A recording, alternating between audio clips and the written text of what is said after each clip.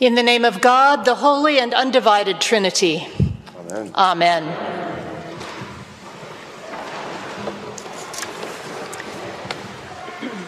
"6 days later" begins our gospel for this morning. The Revised Common Lectionary goes on to say, later than what? After Peter had acknowledged Jesus as the Christ, the Son of the living God. But in fact, the lectionary editor is summarizing so that we here at church will know what the verse refers to, and the summary is incomplete and may be misleading if you don't know the story very well. In the passage before this one, Peter has indeed, with a burst of inspiration, responded to Jesus' question, "Who do you say that I am?" with this confession of faith. Jesus blesses him and affirms that he, or maybe the confession, is the rock upon which the community will be built. But then Jesus tells the disciples what his mission actually involves: great suffering and being killed at the hands of religious and imperial powers. And most confusing of all, being raised on the third day. Peter, you will recall, recoils at this and tells Jesus, "This must never happen to you." To which Jesus replies in very strong language, "Get behind me, Satan." He then goes on to say that anyone who wants to be a disciple must take up their own cross and come with him, ready to lose their life in order to find it. This is the backdrop of the ascent up the Mount of Transfiguration. This story is in all the synoptic Gospels, and we hear it every year at the end of Epiphany. Each writer tells it with some individual touches. Only Matthew mentions the specificity of 6 days following Peter's confession and its tumultuous aftermath. Perhaps in doing so, Matthew is making a connection to the narrative from Exodus, which was our first reading for today. In it, Moses also goes up a mountain where he will meet with God and receive the law. He too encounters the divine mystery in a cloud, where he remains for 6 days before he is called forth to receive the Torah beginning on the 7th day. There are rich echoes here: the 6 days of creation, the divine rest and completion on the 7th, invoking the creative power of the word by which the world is made and the people are to live. The cloud has guided them out of slavery in Egypt all the way to the holy mountain. It is a cloud by day and a pillar of fire by night, radiant and obscuring at the same time. We may remember that Matthew is particularly interested in showing Jesus as a new Moses, not a replacement, but a trustworthy interpreter and fulfillment of the tradition. And the prophet Elijah, too, will appear shortly. Like Moses, he is great among the ancestors. Another one who brought both liberation and judgment to the people, who met God on a mountain as a still, small voice, and then later ascended into heaven in a fiery chariot. Together, these two represent the law and the prophets, the great traditions of Israel, and Matthew shows Jesus as their heir and collaborator. Matthew also especially likes mountains. Important events in his gospel often occur in the heights. Jesus' temptation occurs in part on a mountain. His most famous sermon, of course, is preached on the Mount. Healings and other teachings are set on mountains, and at the very end of the gospel, the risen Jesus will call his followers to a mountain in Galilee, and from there send them out to the whole world to preach the gospel. He will promise to be with them always as they go from that place. In many traditions, mountains are places where heaven and earth touch and the veil between the worlds is thin. Rarefied air induces an altered state. Clouds roll in, and we lose our ordinary senses and sight. This geography may not speak to everyone, but the image of mountaintop experiences evokes heightened awareness of God, holiness, wonder, and change. So the atmosphere is thick with meaning as Jesus leads his friends up a high mountain by themselves. Jesus often went off by himself to pray. It touches me that this time he brings these three with him, including Peter, with all his insight and all his resistance, like so many of us.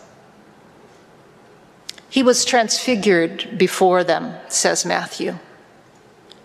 This is a profound epiphany, a manifestation, a seeing of who Jesus is that is deeper, different, dazzling. Seeing what is really real at the heart of things. The imagery is light, radiant, shining like the sun. How do we talk about glory, about numinous presence and divine energy, except through metaphor? The Transfiguration reveals all that, and in its light, much more is seen.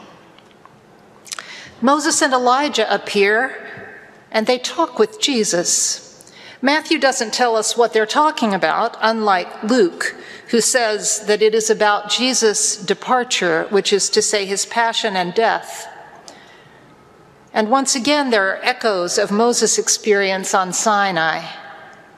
After he had spoken with God, his face shone so that the people were afraid to come near him.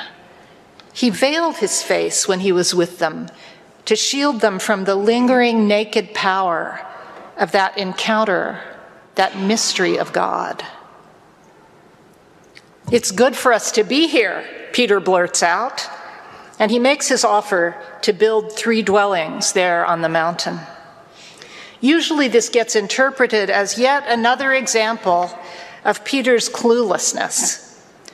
But one commentator I read suggests that maybe, rather than trying to control the uncontrollable or pin it down permanently, maybe Peter is trying to honor this remarkable encounter.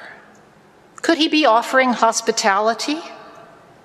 A temporary resting place, a shelter for this wilderness journey with a God who is always on the move? How, in fact, do we cherish our most foundational, precious experiences of the holy? How do we honor our connection with saints and ancestors? Seeking to aid my memory, I have certainly taken a rock or a photo, a keepsake, or a carefully repeated telling of the story. Peter is interrupted by the overshadowing cloud, bright but obscuring, like a whiteout, a sudden blizzard high in the peaks, a shining fog so thick you can't see your hand in front of your face. The cloud is the presence of the God of the Exodus, the God of Sinai, the God of the prophets. From it, a voice speaks the same words that are addressed from heaven to Jesus at his baptism. "This is my Son, the beloved, with whom I am well pleased. Listen to him." It is the voice, not the dazzling radiance of the Transfiguration, not the uncanny appearance of the ancestors, nor even the overshadowing of the cloud, but hearing the voice, that strikes such terror in the three disciples that they fall to the ground in fear. Why is that, do you suppose? Maybe hearing makes vivid an otherwise unimaginable presence. Maybe the words communicate a creative power and energy that calls them to respond.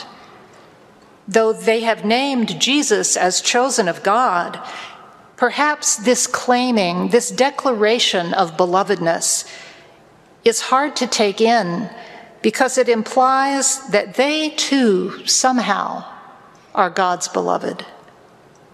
Maybe in the call to listen, they are reminded of the things they have already heard Jesus say that are hard to understand and even harder to accept. All of it is just so paradoxical. Glory and suffering, cherishing and vulnerability. They are undone anyway. They're flat on the ground. But Jesus comes to them. He touches them.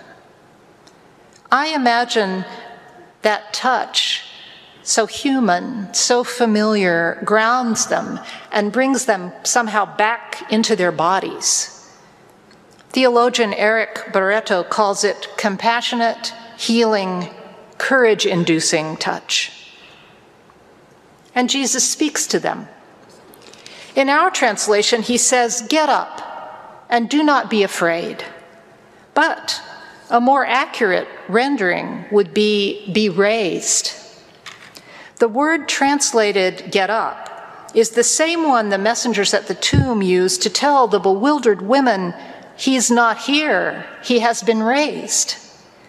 This foreshadowing of resurrection, this call to the disciples to participate with their own bodies and their courageous, trembling hearts, not only in carrying their crosses, but also in being raised up anew. This is the pattern of Christian life. This is what it means to be baptized into Christ's death and resurrection, and to follow Jesus in the way of discipleship. It is to join in small and enormous ways in the ministry and community of God's beloved. They don't understand, but they get up, alone again with their friend and teacher. His touch and his words give them courage for the next steps, which will take them down the mountain into the struggling, suffering crowds, hungry and yearning for hope, for new life. Step by step, they will accompany Jesus towards the still unimaginable to them crisis that awaits. Jesus tells them not to talk about what they have experienced until the Son of Man has been raised from the dead. That makes intuitive sense to me. Their experience on the mountain, their transfigured seeing and hearing, is alive in them. It's changing them, but they cannot possibly understand it at this moment. They probably barely have words to say what has happened to them. They have not only to listen, but to live into the next part of the story before they have anything real to say. The Transfiguration story marks the culmination of the Epiphany season, which has moved from the guiding light of a star above a stable to the radiant mystery revealed upon the mountain. The season is also framed by the affirmation of Jesus' identity and mission.